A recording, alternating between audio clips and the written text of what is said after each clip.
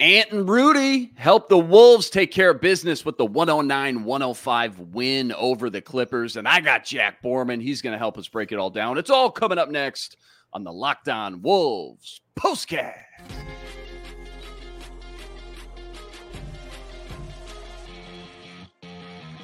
You are Locked On Wolves POSTCAST, part of Locked On Minnesota on the Locked On Podcast Network.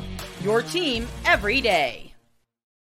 What's up? What's up? Back in the lab, back at it. Another T-Wolves POSTCAST episode right here on the Locked On Sports Minnesota Network. You got myself, Luke Inman, at Luke_Spinman. That's the man, Jack Borman, on Twitter, at JRBorman13. And Jack, before we get into all the action, quick reminder, tonight's episode brought to you by FanDuel. Make every moment more with America's #1 sportsbook and official sportsbook partner of the NBA. Right now, new customers, you're getting $150 in bonus bets with any $5 bet. $150 when you bet just $5. Check it all out. Visit FanDuel.com/LockedOnNBA. All right, man. So a lot of talk about the schedule starting to soften up now after that gauntlet run in December. You got the Trailblazers last Friday, got the Pistons coming up next. But one of the big litmus tests you knew would be tonight versus this red-hot Clippers team who are just stacked to the gills with talent. So I know it got a little dicey at the end, but to see the Wolves in the driver's seat for almost the entire game, that was great to see. Kick things off with your maybe broader observations before we get into all the nuts and bolts. What's your biggest takeaways and observations, and what a win like this means for the Timberwolves?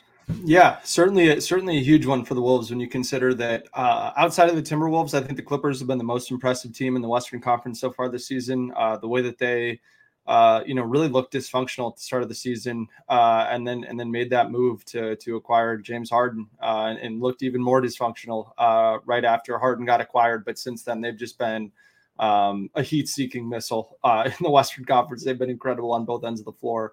For the Timberwolves, especially the way that the Clippers threw the kitchen sink at them defensively early on. They threw a zone at them. They were switching. They switched up how they were, aligning guys on different players to give everybody a different look.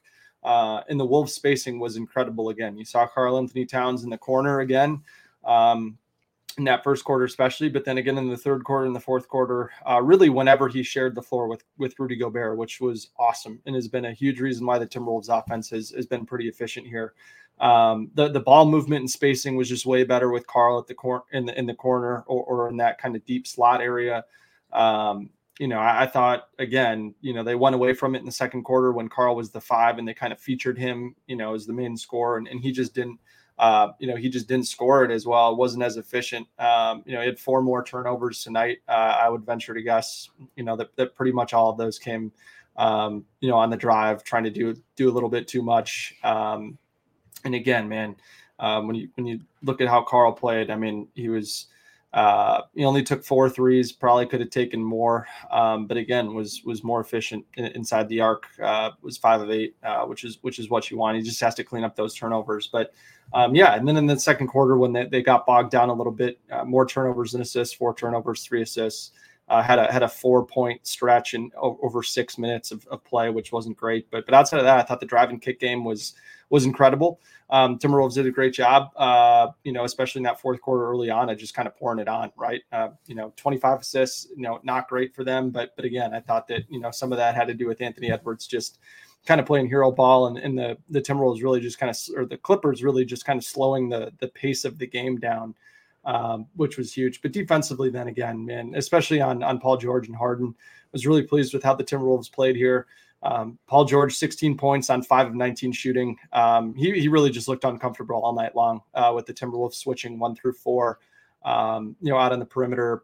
James Harden, 14 points on 4-14 shooting. He was awesome in the fourth quarter. Have to give him credit. He was kind of the engine behind the Clippers really getting into the game. But for the most part, Ant did a great job on him. Slow-Mo did a great job on him. And then the big note here defensively for the Clippers, for the Clippers against the Wolves defense, they were 12 of 17 at the rim. That's 71%. Everywhere else, they were 24 of 66, which I think goes to show that, the Timberwolves' length really, really bothered them. They're not used to facing defenses that can rotate as crisply and as quickly as the Wolves do.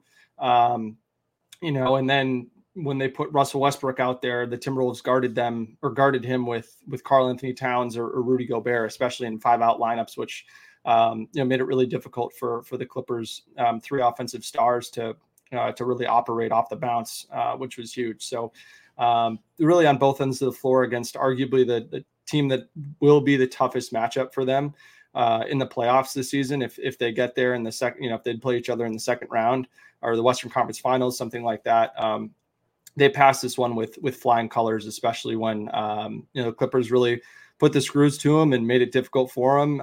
Late in the fourth quarter, the Timberwolves really, I think kind of stumbled and did a great job of kind of, finding their balance and getting this one to the finish line. Yeah, I do want to ask you a little bit more about this Clippers team, but you're right. Cat was really efficient, obviously, like you mentioned. You got Rudy with 18 boards, 15 points, 4 monster blocks, 4 super clutch free throws at the end as well.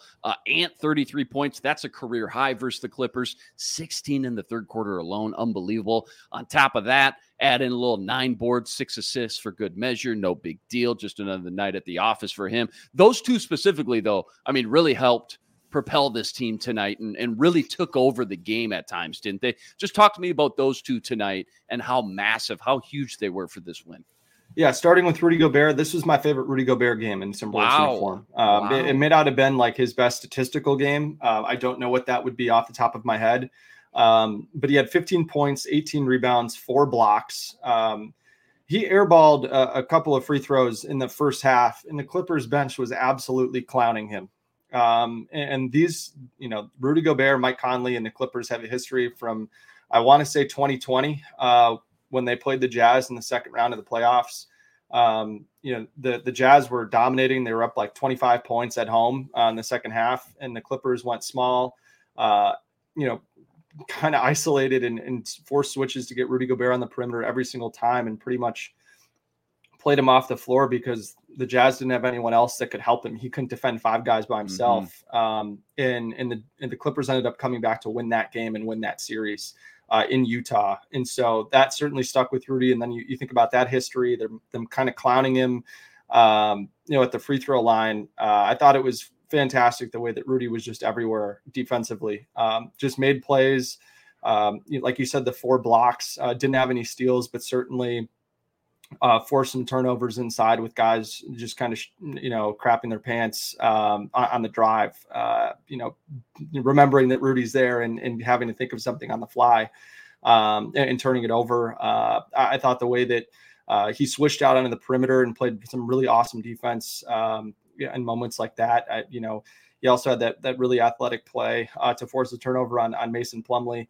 Out there on the perimeter as well. So he really did everything for them defensively, which was really what you want to see. And I thought he did it in different ways. He did it at all 3 levels of the defense, moved his feet really well, stayed vertical, forced a lot of missed shots.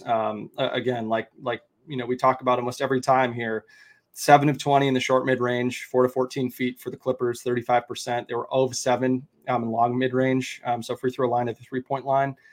So 7 of 27 overall in the mid-range, 26%. That's going to play every single time. And a lot of that has to do with the shots that Rudy Gobert forces in that deep drop. And then, like you said, 4 huge free throws at the end of the game. He was just tremendous in the fourth quarter. And again, 18 huge rebounds was a huge reason why the Timberwolves were able to come away with this one. And then Anthony Edwards, man. And the one last note on Rudy Gobert, 13 drawn fouls. I think that, I don't know where that ranks in terms of his best games ever. But that was pretty remarkable. That most of those weren't shooting fouls. Did everything he could to help impact the game, even when the Timberwolves weren't really finding him to score around the basket. But moving on to Ant, it was really in that third quarter, right, for Anthony Edwards, where he just went absolutely bananas. He had 20 of his 33 points, 5 of 9 shooting, 8 of 9 from the free throw line, got to the line 9 times in one quarter. I don't know if he's done that in a non-fourth quarter at all in his entire career. So that was certainly really impressive from him. And then had 2 assists and didn't turn it over. I think that was the most important thing about Ant kind of going nuclear is he was able to do it really efficiently, shot better than 50%. Again, got to the free throw line 9 times and did not turn the ball over in that third quarter. I just think that, when he's riding that wave, it makes it so much easier for everyone else around him to really just be able to focus on getting back in transition, which I think is an underrated part of Ant kind of going nuclear, is that it kind of allows guys to just trust that Ant's got it on the offensive end, and then they can get back defensively and be smarter about when they're crashing the glass. And I think it just kind of wears down and breaks the spirit of the opponent. And it's one of the intangibles that Ant has that I think every Timberwolves fan loves about him, especially in front of a packed house at Target Center. The way he was able to do that tonight, I certainly think that, the Ant's kind of bursts and runs that he can go on like that, really kind of break down an opponent's spirit more than, 95, 97% of the NBA. And so for him to finish with 33 points, 9 rebounds, 6 assists, did have 5 turnovers, and kind of, again, showed his inexperience a little bit in the fourth quarter. But overall, just another amazing, just superstar level effort for man. Yeah, unbelievable. Those free throws, man, what a breath of fresh air. Like you said, I don't know when the last time he's had that many free throws got to the stripe, but that was a lot of fun to watch. If he can add that into his repertoire night in, night out, that's just dangerous, man. Before we move on, anything you want to add as far as the offense goes? You text me after the first half about how impressed you were with some of the spacing. I know you mentioned that at the top, but what they were able to accomplish with that at times. You mentioned the kickout game with Cat and what that showed. Just overall, I guess, how happy were you with the offense tonight? Outside those pesky turnovers, they just can't find a way to shake, of course. But anything more to add from the X's and O's department, I guess? Yeah, I think the way, when they're able to space the floor and they're able to get Cat in a corner, it opens up so much more cutting from the Timberwolves offense. Again, Jaden McDaniels, 5 points in that first quarter alone. I thought they did it. They're at their best doing it in the first quarter. Naz Reid also had 5 points. And Naz also, when Naz comes in and plays alongside Carl, watch where Naz is. Naz is in the corner. I think Naz came in for Carl in that, or was it, I can't, I'm drawing a blank. I think Naz came in for Carl. No, he came in for Rudy in that first quarter. But yeah, when he's playing, it doesn't really matter. When he's playing alongside Cat or Rudy, I mean, you see Naz there at the, in the corner, which is huge. And Naz is a great corner shooter. And for me, like Karl-Anthony Towns, I trust that Karl-Anthony Towns, can really improve on his corner shooting. He's not great from the corner in his whole career, just because he hasn't been there that much. But I mean, if he starts playing there more, there's no doubt in my mind that he'll really pick it up there. But I think when you get a 4 that's spaced out to the corner like that, that's a legit 3-point threat. When Ant and Rudy, had that pick and roll game in the middle of the floor, it gives Ant so much more room to drive to the rim, to draw those fouls, and to make kick out passes, because the defense is going to have to sink, in from one of those corners. Because you don't want to have Ant going one-on-one with someone to the rim with a head of steam like that. And so I think, there's been some talk this season about, should the Wolves trade someone like Kyle Anderson for a shooter? We'll get into that a little bit later, but that's just another reason why I don't think the Timberwolves necessarily need to do that. They're like 7th in the league in 3-point percentage. And I think if they just stay out more space and let Ant drive more and pick and roll and kick it out, I think they're going to be able to generate a lot more threes. And in the spacing that Carl creates when he's there in the corner, I think, unlocks more of that drive and kick game and can create more 3-point opportunities. And I mean, the Timberwolves tonight from 3, 13 of 26, 50%. They didn't get up quite as many tonight as you might want to see them get up. But again, 44 points in the paint is tremendous. And the quality of 3-point looks that they created was really, really strong against a type of defense that they've really struggled with this season. Teams that can switch 1 through 5 and throw different types of zones and mix up their defensive coverages really well. And so it was encouraging that the quality of shots from the Timberwolves tonight was awesome. Yeah, well said. All right, plenty more deep dive from this one right after a quick word from BetterHelp. What are some things you want to keep the same about yourself or about your life in 2024? Where are you already crushing it? Maybe start thinking the opposite of new year, new you. Try ditching all the New Year's resolutions and start expanding on what you already do right. Maybe that's organizing the closet or the garage. I know that's something that I always struggle with. Maybe you take those daily vitamins and stay healthy during the new year, but now you're looking to take it to the next step. Well, therapy can help you find your best strengths and maximize your own specific skill set so you can finally ditch the extreme resolutions. Instead, therapy can help you make changes that really stick over the long term once and for all. If you've been thinking about starting therapy, give BetterHelp a try. It's entirely online and it's designed to be convenient, flexible, and suited for your time frame. And it's so easy. All you got to do is fill out a brief questionnaire, get matched up with a licensed therapist, and you can switch therapists at any time at no additional charge. It's time to start celebrating the progress you've already made. Visit BetterHelp.com/LockedOnNBA to get 10% off your first month. That's BetterHelp, HELP.com/LockedOnNBA. Let's pick up back here on the defensive side of things. Let me just say, first of all, it's just so fun to watch the number one defense in the NBA on a night in, night out basis, isn't it? Clippers only had 68 points heading into the fourth quarter, 10 of 32 on everything outside of the paint in the first half. And what they did to Paul George tonight, man, that was a thing of beauty too. Dude was 1 of 10 in the first half. He ended the night with a modest 16 points, which for Paul George, maybe an off night, some would call that. You got to give the Clippers credit late. That rally got kind of scary at the end. I know they kind of caught fire with the 3-ball, 37 points in the fourth quarter, but I guess just your quick overall thoughts on the defense and how the Wolves played tonight. Yeah, I was really impressed with the defense tonight, mostly because, the Clippers are a team that really spread you out and force a lot of players to defend in one-on-one situations, whether it's against Harden, Kawhi Leonard, or Paul George. And those are 3 of the best isolation players, not just in the NBA, not just of this era, but of all time. When they get anyone on an island, they have the advantage. I do not care who the defender is. I don't care if it's Jaden McDaniels or Giannis or Rudy Gobert or whoever it is. Those guys have the advantage. And the way that the Timberwolves were able to shut a lot of that off, they did a great job of beating those guys to the spot and forcing them to change the direction off the dribble, forced a lot of tough pull-up jumpers in the mid-range. And I thought that they contested those really, really well, especially on Kawhi Leonard, who's one of the better mid-range jump shooters we've ever seen in this league. And he's a guy that can just get to his spot and elevate, and there's not a whole lot you can do about it. But I thought that Ant and Jaden, especially when they were switched on to Kawhi, had some great reps there. And you could just tell that the Clippers were really bothered with the length. I thought that the Timberwolves, again, did an awesome job of rotating, Xing out on the backside of the defense on shooters. That's something that we saw a lot more of 2 years ago when the Wolves made the playoffs, and they're in that high wall coverage. It forces a lot more rotation. Whereas a drop, everybody kind of stays home a little bit more. But even in the traditional drop coverage with the Wolves switching,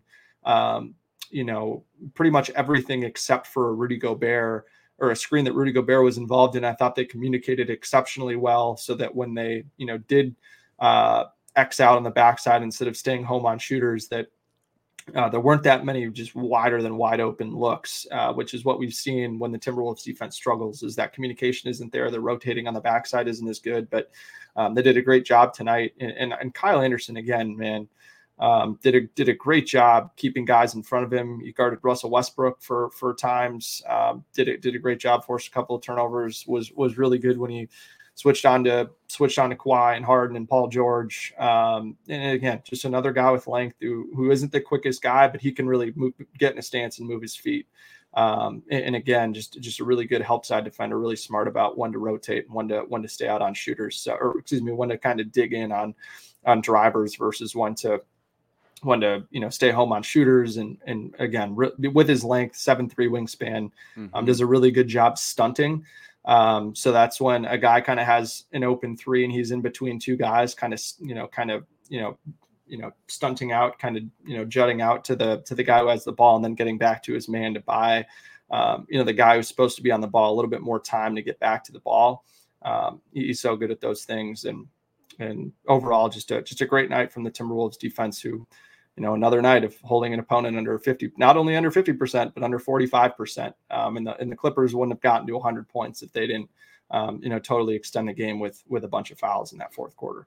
You just mentioned Slow-Mo. He's really stepped up his game since that Celtics game, really, since on last Wednesday. I'm just curious, your thoughts on the bench play, I guess, the last 3 games or so. I mean, Naz Reid, always going to be Naz Reid. Again, Slow-Mo's kind of stepped up the last 3 games.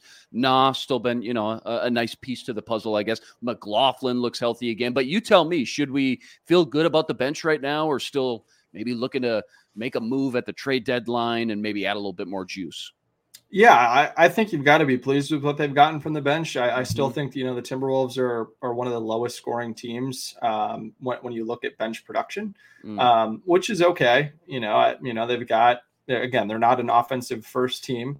But tonight specifically, Chris Finch only played 8 guys. He hasn't done that. This might be one of maybe 3 games this whole season where Chris Finch has only played 8 guys really. And it totally had a playoff feel because of it, right? Like Chris Finch pretty much will strictly only play these 8 guys in a playoff series, unless there's foul trouble or a matchup, dictates, really needing more shooting in Troy Brown Jr. or, potentially a deadline acquisition like you talked about. I could see the Timberwolves, really trying to, add some more juice, maybe in the shooting department. But again, like people want to throw out Kyle Anderson's name as a guy that they want to move, or the Timberwolves would move just because he makes $9 million and it's easier to get a higher impact guy, I guess, with including his salary to make a trade legal. But I think that they'll try to move someone like Shake Milton and then attach either Josh Minot or Wendell Moore Jr. With at least one first round pick, or at least one second round pick, potentially a second round pick, to try to net a guy that has a little bit more offensive juice, like you were saying, just because I think you'd like to be able to get more than 24 bench points in a game like tonight, just because I think if the bench isn't able to score more efficiently, it just puts so much more pressure on guys like Jaden McDaniels and Mike Conley to step up and be that third scorer. Because Rudy, Rudy's not really a scorer. That's not really his thing. I think that like his points are just a lot more matchup dependent than anything else. Whereas I think you're looking at Mike or Jaden to be a more consistent, go-to. We can rely on this guy for 12, 14, 16 points a game. So we'll see what happens. But in terms of the regular season, I do think that including Jordan McLaughlin in the rotation, I think will help stimulate some more open looks for this bench offense that's kind of been stuck in the mud for most of the season, just because J-Mac does such a good job of playing with pace and getting the ball moving and getting guys the ball where they like it in scoring positions, which is certainly, his best attribute as a player. And he's been making his threes this year, which has been great to see. So, if he can continue to provide the spark that he's provided offensively, at least in between now and the trade deadline, before maybe the Timberwolves are able to call in some reinforcements either via trade or in the buyout market, because they do have enough money right now, but below the luxury tax to bring in a buyout player. And they also have an open roster spot. They've had an open roster spot the entire season. So that is also something that I certainly expect the Timberwolves to be active players in, come 3-4 weeks from now. Random Planet in the comments just read my mind. I heard Jim Pete, maybe you heard it too, doing Friday's game, say he's really digging this Mike Conley, Jordan McLaughlin combo when Finchy gets them both on the floor. Small sample size. I know McLaughlin didn't even play tonight, but anything extra they could add to the equation at some point, the more they work together as the season goes on? Or is that something that's kind of caught your eye at all and you've liked what you've seen? Yeah, it certainly has. And I think it's a testament to what Jordan McLaughlin is able to do on the ball as a defender, guarding opposing point guards. Because Mike Conley generally plays off the ball anyways defensively. And he obviously, is used to playing off ball next to Anthony Edwards offensively. So it's certainly a pairing that can work on both ends of the floor. Both those guys are, do a lot of the same things really well, and that they, are really good at moving the ball, getting guys organized, cutting when they don't have the ball, just to, force the defense to move and can spot up and make threes. Obviously Conley at a better rate, than Jordan McLaughlin so far. But those lineups haven't been quite as good as you might think. They're minus 7.3 in 55 possessions. Obviously that's a pretty small sample size, but they have been pretty good in the most common lineup that we've seen out of those two, which is McLaughlin, Conley, McDaniels, Towns, and Rudy Gobert. So that's something that we've seen when Ant's been in foul trouble. That's kind of when we've seen those lineups most commonly, kind of as that bridge lineup, like midway through the second quarter before Ant comes in, and then midway through the fourth quarter before Ant comes in. kind of at the start of the second, the start of the fourth quarters is when you've seen those lineups, and they've been effective, at least with that last 5-man unit that I said. So certainly a lineup that we can see more of. McLaughlin played a lot alongside D'Angelo Russell when he was here, and those two lineups were always really successful. And in terms of Russell and Conley are both very similar in their abilities to play off the ball offensively, and also spending more time playing off the ball than on the ball defensively. So while they are certainly two very different players, D'Angelo Russell and Mike Conley, they do bring those similar attributes that at least allow them to play alongside Jordan McLaughlin and be successful in doing so. We always spend a quick 60 seconds or so on the opposing team every night. I think there's plenty I can learn from you in regards to this Clippers team. So I know they started out slow. Hottest team in the league, though, now 22-6 in the last 28, 22-7 now, I should say. But it was fun to sit down and just watch these guys up close and personal. And I guess I want to know what you think about them as far as maybe a playoff matchup. Would that scare you a bit or not? What's the scouting report, I guess? And are they a potential top 2 seed in the West when it's all said and done, if they can actually stay healthy for another 3-4 months? Yeah, well, the NBA actually came out with a report this weekend that basically proved that load management did not do anything to to at least keep players healthy, as opposed to just playing guys. And the Clippers were arguably like the biggest case study with that, and that they were really into load managing guys, especially Kawhi and Paul George. And now all those guys have played a ton this season, and they've been really, really good, and they've caught fire and caught a rhythm in the regular season because of it. And there's no reason to me why they can't continue this if they're able to stay healthy. Because all those guys, and throw Russell Westbrook in there as well, as like really high usage guys that have, all done a tremendous job of sacrificing and being willing to play alongside one another. There's only one ball, right? And so all those guys have done a great job playing off the ball, moving without the basketball, screening for one another. And they're all really good in isolation off the dribble. And when that happens, it kind of allows them to pick and choose their matchups, and they can do that on a nightly basis, right? Like every team's going to, provide you different matchups, and the Clippers do an excellent job of hunting the weakest link on your defense and really making it tough. Especially down the stretch of games, they're one of the best clutch time teams in the NBA this season. And how could they not be when they've got finishers like that? So, I think for the Clippers, they're the toughest. They're the toughest matchup for the Wolves, in my opinion, just because I think the way that they can spread the Wolves defense out and really make them work. That's obviously something the Wolves did really, really well tonight. But if you think about the proposition of having to do that potentially 7 times how much they make this defense work, if the Timberwolves offense, which more often than not struggles against switching and zone defenses, like the Clippers threw at them tonight, they did a good job tonight. But again, like I would feel comfortable if I were the Clippers betting that the Timberwolves wouldn't, continue that ball movement and cutting and spacing for a full series. And so if the Timberwolves defense kind of gets tired over that 7-game series and their offense isn't as disciplined as it was tonight, I think that would be, a series that the Wolves would really,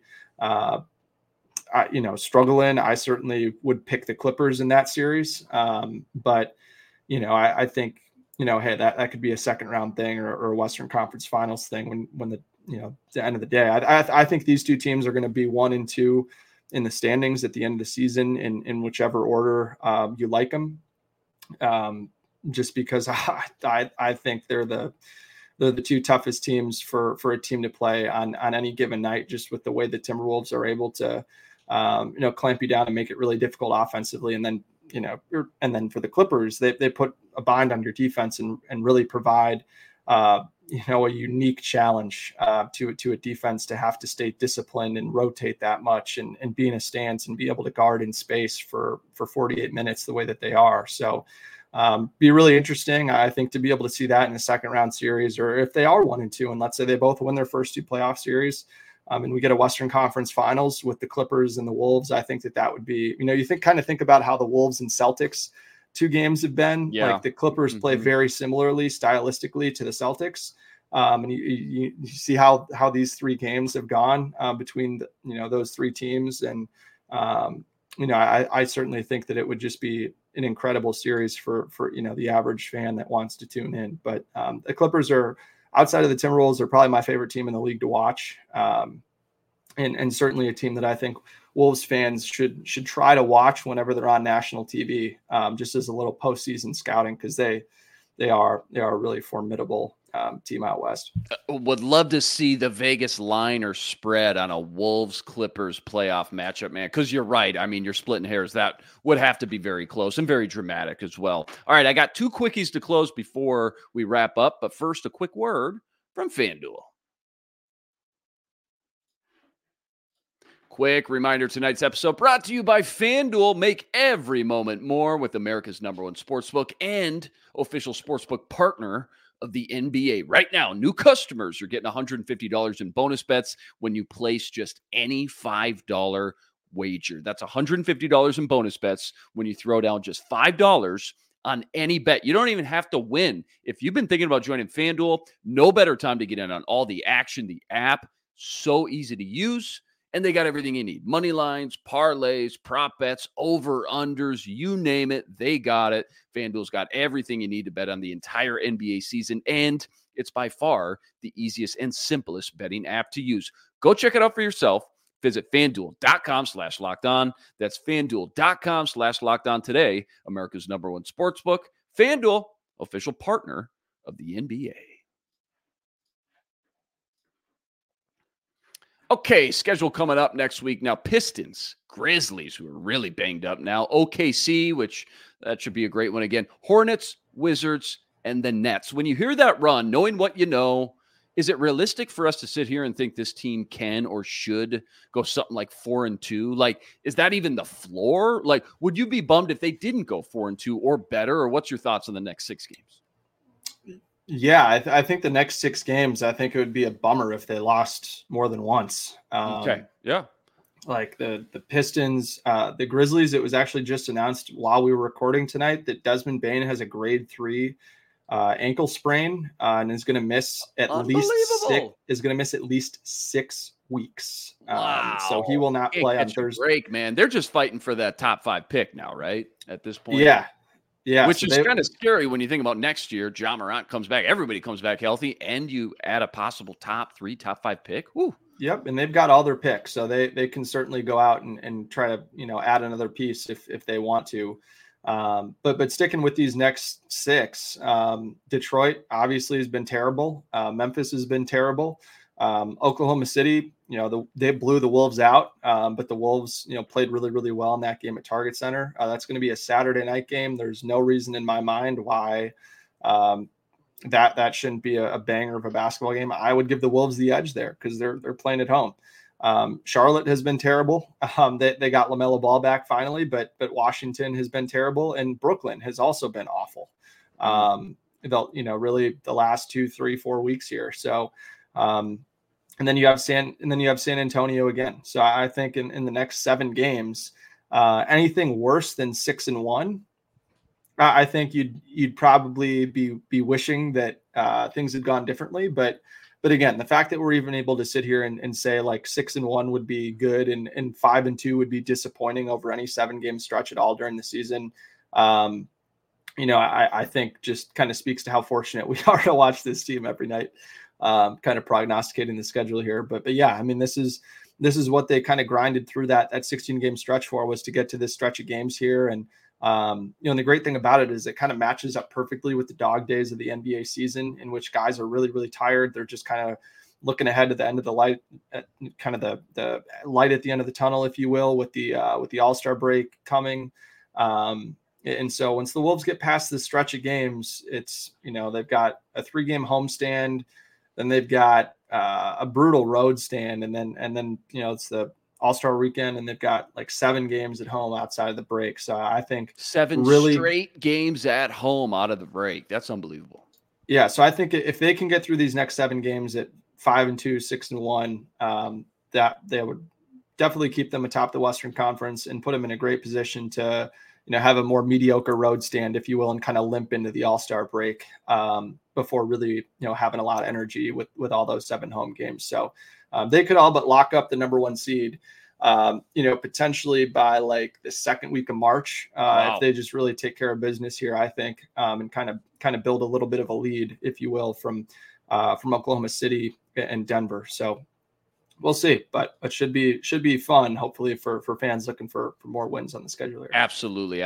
All right, 30 seconds I'm putting on the clock, then we got to get out of here. What's Leonard Miller's comp? Like, who's his style remind you of if he were to hit his ceiling? Because of all the young guys right now, he's by far the one guy most fans, I think, are hyped about as far as the developmental guys. And I think it's really been that way from the first night they picked him at the top of round 2. Yeah, it's kind of tough to just be put on the spot and think of somebody. I think defensively, honestly, you think about what Jaden McDaniels can do off the ball. I think that's kind of who I think that's of. Enticing alone right there. That's enticing. Off the ball. Yeah. He's got the instincts that you need. He just has to stay locked in on the defensive end of the floor and offensively, man, it's hard. I don't even know if I could give you a good offensive comp off the top of my head. I'm so bad at things off the top of my head. When you're talking about comps, but as far as like a 1 to 10, I mean, as far as prospects goes, I know he wasn't a lottery pick. So to get a guy in the NBA draft, top of round 2, that this many fans are excited about, he's obviously showing some serious flashes here or there. And again, I know things are very early, but is that accurate? Yeah, it certainly is. I mean, he's been benched in the G League a couple of times for just some poor defensive effort and lack of focus on that end of the floor. But his that's obviously one that's going to come with a lefty being 6'10", can handle the ball. Isn't the greatest shooter. Lamar Odom is definitely up there. But yeah, I think he's just got to be more efficient offensively. I think, and once he can kind of learn. Where he likes to get to on the floor and refining his handle. His offensive problems are kind of similar to Jaden's in that, his handle just gets a little sloppy sometimes on the drive and just has to obviously has touch around the rim, but just kind of how you get from where you catch the ball to where you can finish it is still a little bit questionable at this point. So it's a good thing that they've been able to get him in the G League and he's played a ton. So that's been great. And I'll take a Lamar Odom light even. And he'll play next year. Guy. Slow-mo won't be back next year, most likely. So with his contract situation, which is just a bummer because of how awesome he's been these last handful of weeks in last season as well. But but yeah, he'll play next year. So Wolves fans should certainly be excited about that. Well done tonight. As always, Wolves move to 28-11 on the year. Back on the road this Wednesday versus those lowly Pistons for hopefully a nice little tune-up game there. Tip-off 6 p.m. Central Standard Time. As always, huge shout-out to everyone that joined us in the postcast. Always love everyone's feedback and comments throughout every postcast. And rest assured, we'll be back each and every game, same time, same place, right here to break it all down. You got to go check out all of Jack's work on Twitter at JRBorman13. And check out Jack on the Minnesota basketball party with our guys Sam Ekstrom, Gophers legend Ron Johnson, Carol Evans, Reggie Wilson, each and every Wednesday afternoon as well. And if you haven't already, Ben Beacon, spitting fire over the Locked On Wolves podcast each and every day. That'll do it for us tonight. He's Jack Borman. I'm Luke Inman on Twitter at Luke_Spinman. Until next time, signing out.